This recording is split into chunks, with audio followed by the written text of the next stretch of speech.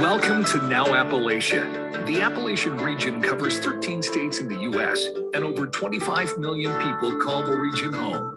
This podcast profiles the authors and publishers with connections to Appalachia and how the region influences and impacts their creative work.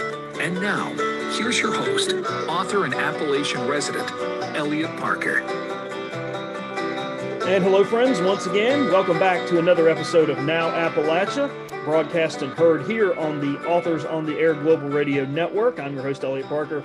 It's great to have you with us today, and we are talking to an author today named Scott Blackburn about his debut novel, and it is a good one. It is called It Dies With You, and we're delighted to have Scott with us today as we profile this book and talk a little bit about why he wrote it and his first novel and the experience of putting that together. And Scott joins us today. He is an English instructor, a coffee shop owner, and a graduate of the Mountain View MFA program. When he's not writing, teaching, and pulling espresso shots in his 1960s themed mobile coffee shop, Scott also enjoys training in combat sports such as boxing, Muay Thai, and Jiu-Jitsu, in which he holds a black belt. And he currently lives in North Carolina with his wife and their two children. So, Scott, I'm so delighted to have you on the program today to talk to us about your debut Southern Noir novel, because it is just an excellent book. And welcome to the program, and glad to have you with us today. Thank you, Elliot. I've been looking forward to this, and I appreciate you reading, and I appreciate the kind words. It was my pleasure. And I have to ask you about your very first line. When I read this book for the first time, and I read it twice, actually, just to make sure that I got everything right. But the first time I read it, your first line pulled me in, and I wanted to just read it because it says so much and really sets the scene for everything that we're going to follow in your story. And you write with the first line, "I was bouncing at Red Door Tap Room on a Friday night in January, which all but guaranteed that I'd be earning every last cent of my paycheck." So who is talking, where is he, and what is going on as we dive right into that first line and that first page of chapter 1? So you can tell by the opening, I wrote this in first person, and that's kind of my go-to point of view because that's what I'm comfortable with, and I love reading first person, so I've always kind of stuck with that. So that is my narrator, Hudson Miller, roughly 30 years old. And he is opening the scene in a bar called Red Door Tap Room that he works in a downtown little city in North Carolina. So, and you can and from the get-go, he's a bouncer. So with that opening line, you have the scene set. You kind of get a short little blip about, who the person is narrating, but also you get a little bit of danger because you're not bouncing in a bar and not going to see some crazy stuff pop off now and then. And so I wanted to open with that line. I wanted to set the scene and who this guy was, but also give that little bit of a sense of danger to start the story. And I understand that you wrote this chapter last, or this was one of the chapters that you wrote last, which I found really interesting because a lot of writers start with chapter 1 first and kind of work their way through, even if they move chapters around later on, midway through or towards the end. What made you come back to this chapter later on in the drafting process as opposed to starting with chapter 1 first? Well, usually I do kind of start with chapter 1 and move my way forward. But with this one, I got pretty late in the first draft in this. And I think the entire time something inside me was saying, don't start a book with someone waking up, or especially waking up to a phone call. All right. So that's how second chapter is, which is fine for a second chapter. But for a first chapter, I kind of knew that. And a guy in my writers group brought it up one day. And I was like, man, I've been waiting for someone to tell me. They're like, yeah, don't do it. And an agent or an editor is going to tell you anyway. It's like, yeah, it's kind of played out, the waking up to a sudden phone call. And so I was like, all right, well, something has to happen the night before the phone call. So let's throw our narrator into an interesting situation that kind of builds to this phone call that really kicks off the narrative of this novel. So yeah, that's why I went back and wrote that chapter later, because I was trying to avoid that cliche. Now I've seen it done well in movies or books, but I was like, all right, I need something before this phone call. So that's why this ended up first. Very good. Very good. So you mentioned your main character, Hudson Miller. Kind of the impetus of the story is a couple of things have happened. He has been not allowed to box anymore. The North Carolina Boxing Commission has suspended his license. because he kind of had a hothead moment and popped somebody in the chops outside of his normal boxing routine. So he's got that he's dealing with, or a boxing match. So he's got that he's dealing with. But really what happens to him, he gets a call from a detective and finds out that his father, who had been living in Flint Creek, North Carolina, has been murdered. He owned a junkyard there and he's been murdered. And one of the things we see is Hudson going back to Flint Creek, North Carolina, after several decades of being away. And we learned that Hudson and his father, Leland, don't really have a great relationship. I wanted you to talk a little bit about Flint Creek, North Carolina. What has happened to this community in the years that Hudson has been away, and kind of what's happened to his father, what's happened to this community that plays such an important role in the story? What's gone on since Hudson's been away, and what does he see and find when he comes back? I think what has happened is that nothing new has happened other than this murder, but everything is the same old town he remembers and kind of wanted to get away from. He just has more of a bad memory or bad vibe about this town because his father was so kind of well known in the town, heavily involved in, local decisions or just hanging out with people that make big decisions in the town. So I think it's his father and their soiled relationship that kind of just sours this town for Hudson. It's not necessarily, and as the novel goes along, he warms up to the town, the good parts of it, because it's like with every town, there's good and bad. But for so long, I think he carried it around as this bad place because, he related it to his father, just kind of this stuck in the 1960s feel of the town where, if you don't kind of look a certain way or act a certain way, go to a certain church, you're kind of shunned. So he kind of had a bitterness going back to Flint Creek. But of course, like I said, when he moves back, he realizes, there's some great people here. There's obviously a kind of a rotten underbelly of the town, but there's good people too. And there's some people in the town that aren't excited to see him come back, even though he's come back certainly for a reasonable and a justifiable reason. We find out that the police aren't real excited about him being there, and they're not real interested in finding out what happened to Leland, and they're not really concerned in terms of putting this investigation as priority number one. But I love the interaction that he has with his hostile mother-in-law, Hudson's hostile mother-in-law. Yes. And talk a little bit about that. And I felt like she was kind of speaking for everybody who hadn't seen Hudson in a while, and now all of a sudden he's reemerged. What happens in those conversations, and what's the relationship like between Hudson and her?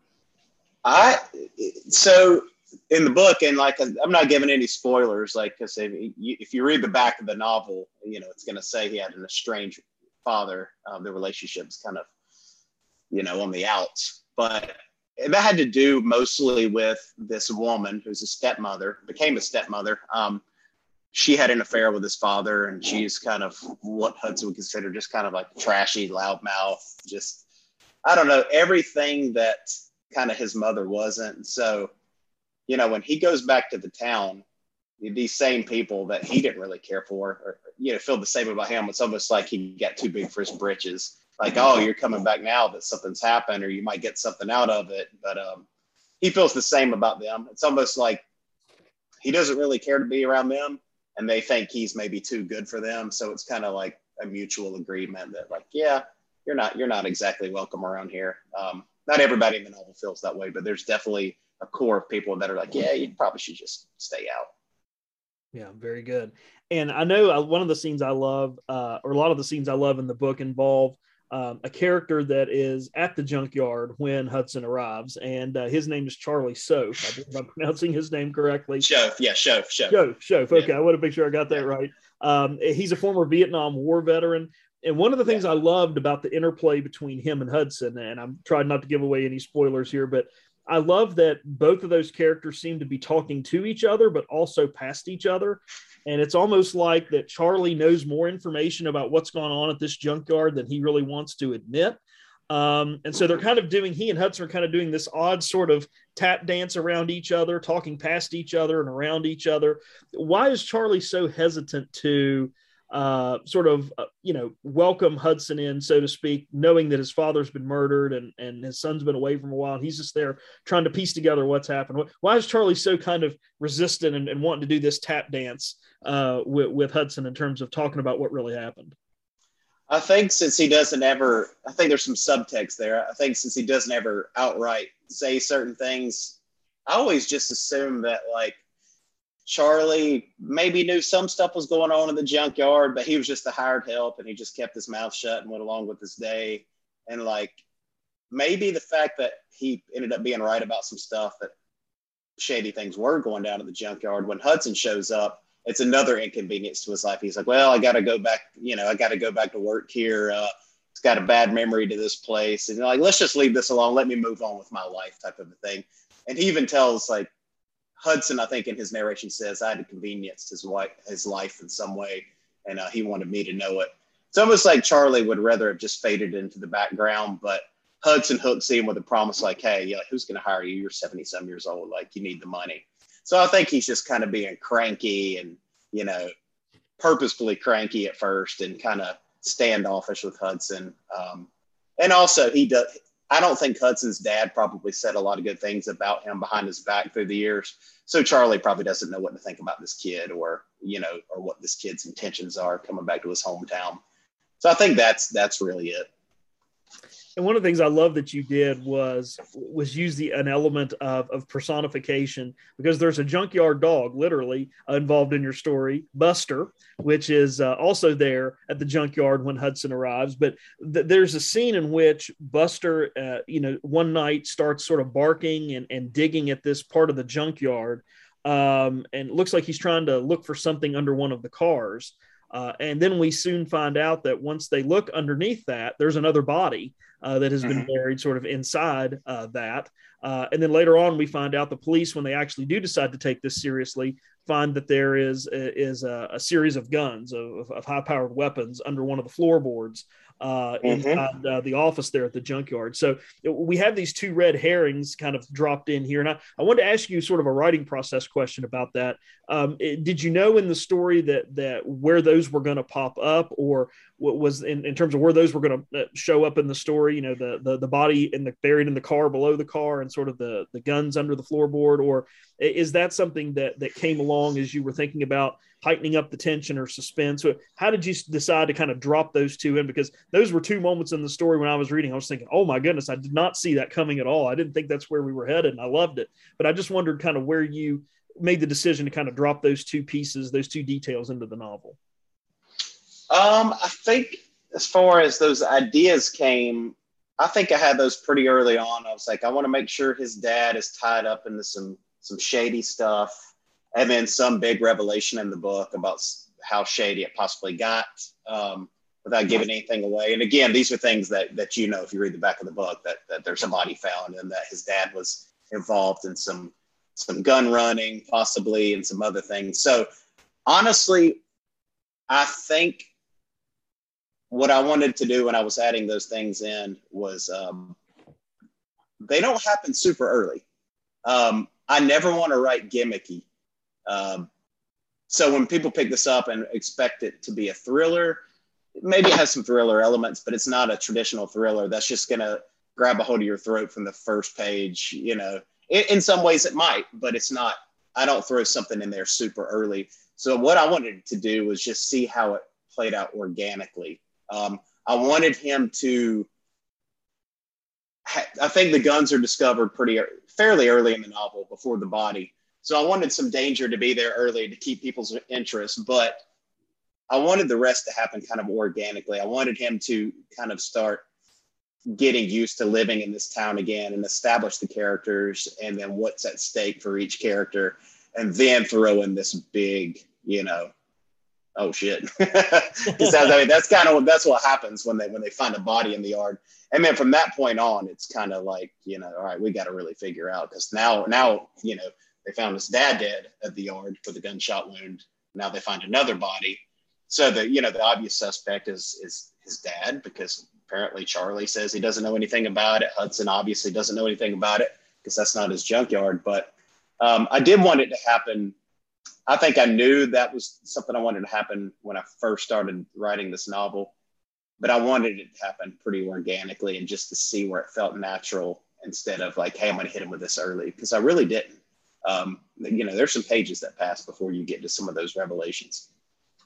We're speaking with author Scott Blackburn today on this episode of Now Appalachia. The title of his debut novel is called It Dies With You. And Scott, we'll come back to the book in just a second, but I wanted to ask you just a couple of questions about process and how all this came to be for you with your debut novel. And I know that you've written and have done some writing for a long time. Talk to us a little bit about that, how you got started being a creative writer, and when did you make the decision to take on the challenge of writing a novel for the first time? I think I'm 39 now. I think in my 20s, I remember just writing goofy stuff. I think I had like a little blog I'd set up, and it was all like nonfiction, just me, just talking crap, just goofy stuff. Nothing serious, nothing made up. So I hadn't written any fiction except, I guess, growing up in school for like an assignment. And I only read nonfiction from the time I was probably 20 till about 32. I wouldn't pick up a fiction novel, which is weird, right? So around age 32, 33, I don't know. I think I was walking through a bookstore one day and I saw a bunch of books. Like, okay, I've kind of fiddled with some words before, but like, what if I wrote a novel? It's like, it'd be cool to see my book on a shelf in here. And that was like, it sounds kind of vain. But I really had that thought, like, man, that would be super cool to see my name on a book spine in this store. And I do like stories, and I do like movies, and I do like writing. So let's see if I can pull this off. And I think I also knew it would be an incredible challenge. I think at that time, I didn't realize what a challenge it would be. I knew writing a novel would be tough. I didn't know how hard it would be to go from writing a novel to getting it out to the world, the publishing process. But I knew it was a challenge, and I knew it was one that I had to really set my sights high for. And so I think that's what it was. It's like, man, this would be a big accomplishment. Let's see if I can actually pull this off. And so that same day, I was walking through the bookstore and just looking at stuff like, all right, if I'm going to write a novel, what am I going to write it about? Because most of the nonfiction stuff I'd read up and to that point was true crime. Which now documentaries and podcasts are all true crime, and I'm still into all that. But so I was like, hey, there's going to be a criminal element involved, I'm sure, somewhere, just because you got to have a body to have a story. And, that was my thinking at the time. And I still kind of believe that for my own writing. But I picked up a book by someone, I think, Wiley Cash. I think, if I'm not mistaken, that was the first fiction book I read in my 30s. And it had probably been 10 years since I just randomly picked up a fiction book, and it was A Land More Kind Than Home. I remember reading the back of it. I was like, wait a minute, this guy's from North Carolina. He doesn't look much older than I do. Maybe this is the book I need to read to inspire me. And so when I started reading it, I was immediately just blown away, because I think until that point in my life, most of what I'd read that was fiction was stuff from academia, stuff I'd read in high school. A lot of stuff with very flowery language, maybe complex. And when I was reading Wiley's prose, and I was like, man, this is very simple. And these people speak the way I do and people I know do. I was like, I've never seen anything like this before, at least not in many years. And I was like, man, I think I could do this to some degree. So that really inspired me. And then that kind of led me to people like Tom Franklin and David Joy and some other people kind of in this region. And that really did help me. And they all did write about things I was interested in. But again, it was just seeing simple language and how beautiful that can be, and the importance of writing a good story. Because I think before that point, to write a good story, you have to use big words. And then I found out really quickly, like, no, that is not true whatsoever. So that's kind of how it started for me. And then I sat down, I wrote something, I guess it resembled a novel. So I looked online. It's like, what do you do after you write a novel? It says, send it to agents. I don't even remember who I sent it to. And they were not that terrible to me. I mean, they actually responded, whoever it was. But I remember thinking at the time, like, okay, I'm going to write another one, but I got to be better at this. And I got to really learn how to write. And so I kind of snuck my way into Wiley Cash's MFA program. And he actually mentored me for 2 years while I was writing my first novel. And that novel was agented, and it almost sold to a couple pretty big houses, but it never turned out to be my debut. So that one's in the past, but it did teach me how to write a novel. and almost won at a publishable level, but not quite. So with this novel, this was really my second serious attempt at a novel. Very good. And we've had Wiley and David Joy both on the program before, and you're right. You couldn't find two better writers, storytellers, awesome people. It's just really, really great people to know and to listen to and to read for sure. I also wanted to ask you, I believe you used to own a coffee shop, right? And you recently sold it. Am I right on that? Yeah. When you said it earlier, I was like, man, I'm going to have to correct him later. Some of my bios online haven't been updated yet. So I sold it recently. Yeah, I had a 60s themed RV. I bought an old RV, kind of, made it look like a 60s diner almost in some ways. And then I used to sell coffee out of it. But, we have two babies that are 2 years old and under. So, and I teach and I write and I teach college courses online. So I don't have any time. So that was actually became a stressor in my life as much as I enjoyed pulling espresso shots and selling coffee. But it was a cool thing. And so I'm no longer a small business owner. I'm just a teacher and a writer at this point. Very, very good. What is it about coffee and coffee shops and books and writing, do you think, since you've kind of been on both sides of it now, that make that such a great combination? I mean, you go into a coffee shop and you see people are certainly drinking and talking and that kind of thing, but a lot of people are in there reading, a lot of people are in there writing. I've heard a lot of writers say they do their best writing in coffee shops. What is it about those two things that you think go so well together, having seen it a lot, as an owner and maybe visiting some as a writer? I think especially in the last few years when you see a lot of little indie shops, coffee shops pop up, just like it's kind of like the craft beer craze, which I wouldn't even call it a craze. It's something people love and I love. So I don't know. It's like creating coffee and a good espresso drink is an art in itself, the same as brewing good beer. And it just seems like those places really connect with the arts community, and a lot of them support the arts community. So I think it's just a place where like writers and songwriters and artists feel welcome. So I personally, other than my own coffee shop when I'm writing on my phone or something, if I get an idea, I don't think I've ever actually been in a coffee shop to write. Usually I get my stuff to go and then I drink it while I'm writing at home. But I definitely see a lot of people sitting around coffee shops writing or who knows what they're doing. They're on their laptops and they look like they're writing. So, and it's funny because our local brewery is supporting my release. Like I said, they're all people that are creative and all people trying to create something. And I think, speaking of Wiley, I think one time at a book reading, he told me that great cities are built up by good bookshops, coffee shops, and breweries. And I couldn't agree more. Scott Blackburn is our guest today on this episode of Now Appalachia. His debut novel is called It Dies With You. Crooked Lane Books is the publisher. And Scott, I wanted to get back to something that happens, back to the book, and something that happens in sort of the second half of the book that I just loved. And it's when Hudson kind of goes back to work a few shifts at the bar that we were talking about earlier. And he turns on the television and he finds out that more information about, we were talking a moment ago about the body found inside the car, under the cars at the junkyard. And they release his name. They release the name of the person. They say, well, his body was found at this junkyard. Hudson's mad. He goes charging in to talk to the police. And the police are like, oh, yeah, the mother and I believe it was the mother and the sister. Oh, they're standing over there if you want to go talk to them. And it's just like, there's no moments. But through that whole process, we meet a fascinating character named Lucy, a 15-year-old named Lucy.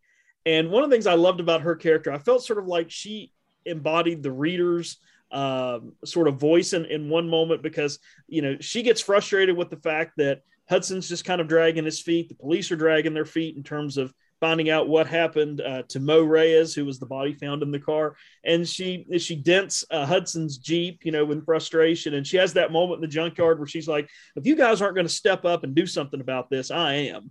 And I kind of felt like she embodied what a reader would say. It's just like, come on, guys, let's move faster, work harder. But she's a wonderful character. Can you talk a little bit about her and kind of what she does to the dynamics with Hudson and the police, and with Hudson and everything that with Charlie and everybody that kind of interacts with? Yeah, so Lucy is absolutely the spark plug of the novel, because I think there's some Hudson's fairly casual. I think he cares that his father was murdered, right? Even though they weren't close, he was a little bit sad about it, and more sad that they didn't have a great relationship. But so I think he's a little more casual. He's like, well, yeah, police haven't found nothing, so hopefully they will soon. And that's kind of his mentality. He wants them to find something, but he's not beating down their doors. I think he thinks they're doing what they do. They're just going through the process. Where she, her brother at this point in the novel has been missing for months. Obviously, they find out he's deceased. But so she's already been going through this for months. But from the get-go, she felt like, she's been left in the dark about something, that people aren't working. Like, she's out working the cops is what she tells them pretty much. She's like, why doesn't anybody care as much as I do? And like, my mom can't care. She works 12 hours a day to put food on the table. So I think she's wanting someone to share that anger and share that energy with. And then it kind of starts to infect Hudson and Charlie. Again, Charlie is like, you should just left me at home on my couch asleep. I could have retired peacefully. And Hudson, again, is very casual. So I think she really lights a fire under them. So this book becomes what I guess what they call buddy detectives. And I didn't even know that term until I finished the book. And my friend was like, man, this is a hell of a buddy detective book. I was like, oh, that's what this is. It's sort of a little bit of an amateur sleuth thing going on here, because they are trying to look into some things that happened. And, they do go and try to question a few people that are possibly tied into it. But yeah, Lucy was a blast to write, and she's so much different than every other character. And she is basically like, I'm the train, you better get off the tracks or jump on board now. Yeah. And there was a great scene. I won't share the second half of this, but there was a great scene where she calls an Uber to go confront a man who was arrested smuggling guns. And I won't say what happens to that, but just the sort of spitfire personality. I'm just going to call an Uber. I'm just going to go talk to this guy. I'm just going to go, stick my finger in his face and find out information about, why he did it and who he is and all of that. And I just love. You just never knew from her perspective. Every time she was on the page, you just never quite knew what she was going to say or what she was going to do. And I loved that spontaneity in her. Mm-hmm. Yeah, I think she's just at that point where she's fed up. And I think in the book it says she's wearing a shirt, and one of the scenes that's fitting, it just says "Nope" across it in like big bold letters. I'm like, that's her personality. Like, she's not going to put up with any crap. And so yeah, that scene was kind of funny, because I was like, when you're writing it, you're like, all right, I got to make this. I tried to make that book believable. I didn't want to do anything fantastic with it, as far as like, oh my God, nobody would ever do that. So I had to be careful not to get too crazy with some of the stuff she did, but also at the same time, I wanted her to do some stuff that a normal person probably would not do. You just got to think, she's been railroaded so long, and the person she loved the most in the world is dead, and people are acting so casual about it, that she would do something like call an Uber, like, because at that point she's like, what do I have to lose? Like, if someone hurts me, they hurt me. I don't care. I'm going to get answers. So yeah, it was a lot of fun trying to work out what things I could do with her, and where to draw boundaries, but because she don't really have many. So Scott, you've had one book that you mentioned a few moments ago, that didn't quite reach publication. You've got your debut novel here, It Dies With You. So what are you working on next? What is in the pipeline? And do you have something that you're working on? Do you have something that is draft ready? What are you working on next? And if it's draft ready, do we have a publication date, a title, anything like that? So It Dies With You is a 1-book deal. So meaning I don't have any pressure right now to write a second book. If I'd gotten a 2-book deal, they might have given me a date, because I don't have a book ready for them. I am working on a standalone novel. And I'm going to go ahead and say the title out loud, because I'm going to stick with it, because It Dies With You came from me saying that title one day, and the title came before the story. So the title created the story. So the book is called The Less You Know. And there I go using personal pronouns in my titles again. Maybe that's my new trademark. But it's also first-person fiction. But I think roughly right now I'm about 70, 80 pages in. I'm just kind of working things out my brain, since I'm not a planner. So some of these questions you ask me, I have to like explore my brain a little bit, because I don't have them written down on the wall or a notepad. But I do plan like little things here and there. I'll write an idea down, but I don't have this big outline. That's just because that's just my process. But the novel itself does have a teacher narrator in his 30s. I've always wanted to write from a teacher's perspective. Kind of a slightly bitter, kind of worn down teacher, like many of us educators feel like some weeks. And I also wanted to explore some ideas that I don't think a lot of guys write about, including fertility. So the book is about what I have so far, and the idea that I'm going with is that he and his wife have struggled to have children, and they've had some miscarriages and some struggles there. And they're looking into in vitro or other fertilization, processes that are very, very expensive.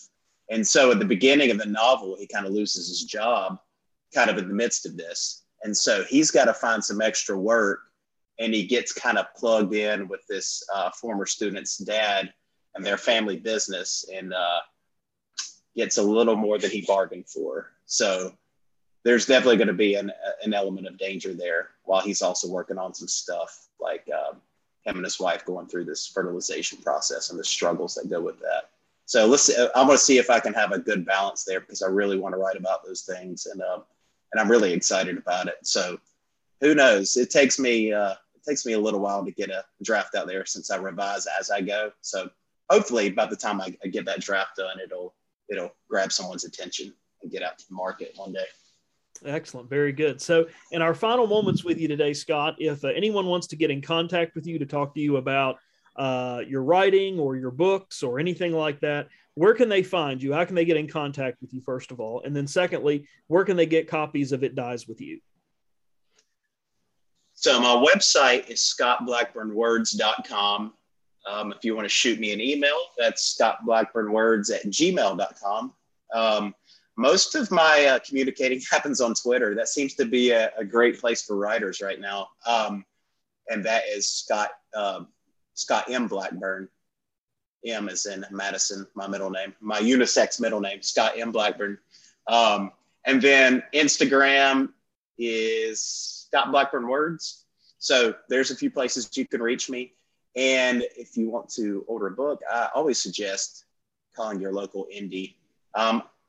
All the indie stores I've talked to in North Carolina so far are going to be carrying it. I called ones, Charlotte, Durham, Mountain Region, Piedmont, and everybody's going to have it. So obviously you can get it at Amazon, Barnes & Noble, everywhere else. But I would love for you guys to support, whether you order that on IndieBound or another website, to support your local bookstore. The title of the book is It Dies With You. The author that has been with us today talking about it is Scott Blackburn. It is his debut novel. It is a good one, and folks, you're going to want to add this to your to-be-read pile. You will not be disappointed. And when you get to that first line and that first page onward, it is one heck of a story. Scott, congratulations on the book. We appreciate you coming on the program to talk about it, and good luck to you with that second book. And once that gets published, because I know it will, we'd love to have you back on to talk about it. So thanks today for the conversation. Thank you, Elliot. Appreciate you guys. We want to take a moment as we wrap up this episode of Now Appalachia to say a special thanks to the executive producer of our program and the executive producer of all the podcasts heard here on the Authors on the Air Global Radio Network. Her name is Pam Stack. Thank you, Pam, for all you do to make these podcasts possible each and every episode. We also want to take a moment to remind you that this is a copyrighted podcast that is owned and operated by the Authors on the Air Global Radio Network. That is going to do it for us this time on Now Appalachia, but please come again next time. And in the meantime, stay well and see you someplace soon, I hope. You've been listening to Now Appalachia. This is a copyrighted podcast owned and operated by the Authors on the Air Global Radio Network. For questions or comments about this program, and to learn more about the host, Elliot Parker, and his books, visit his website at www.elliottparker.com. Stay tuned. More outstanding podcasts are coming your way next from the Authors on the Air Global Radio Network.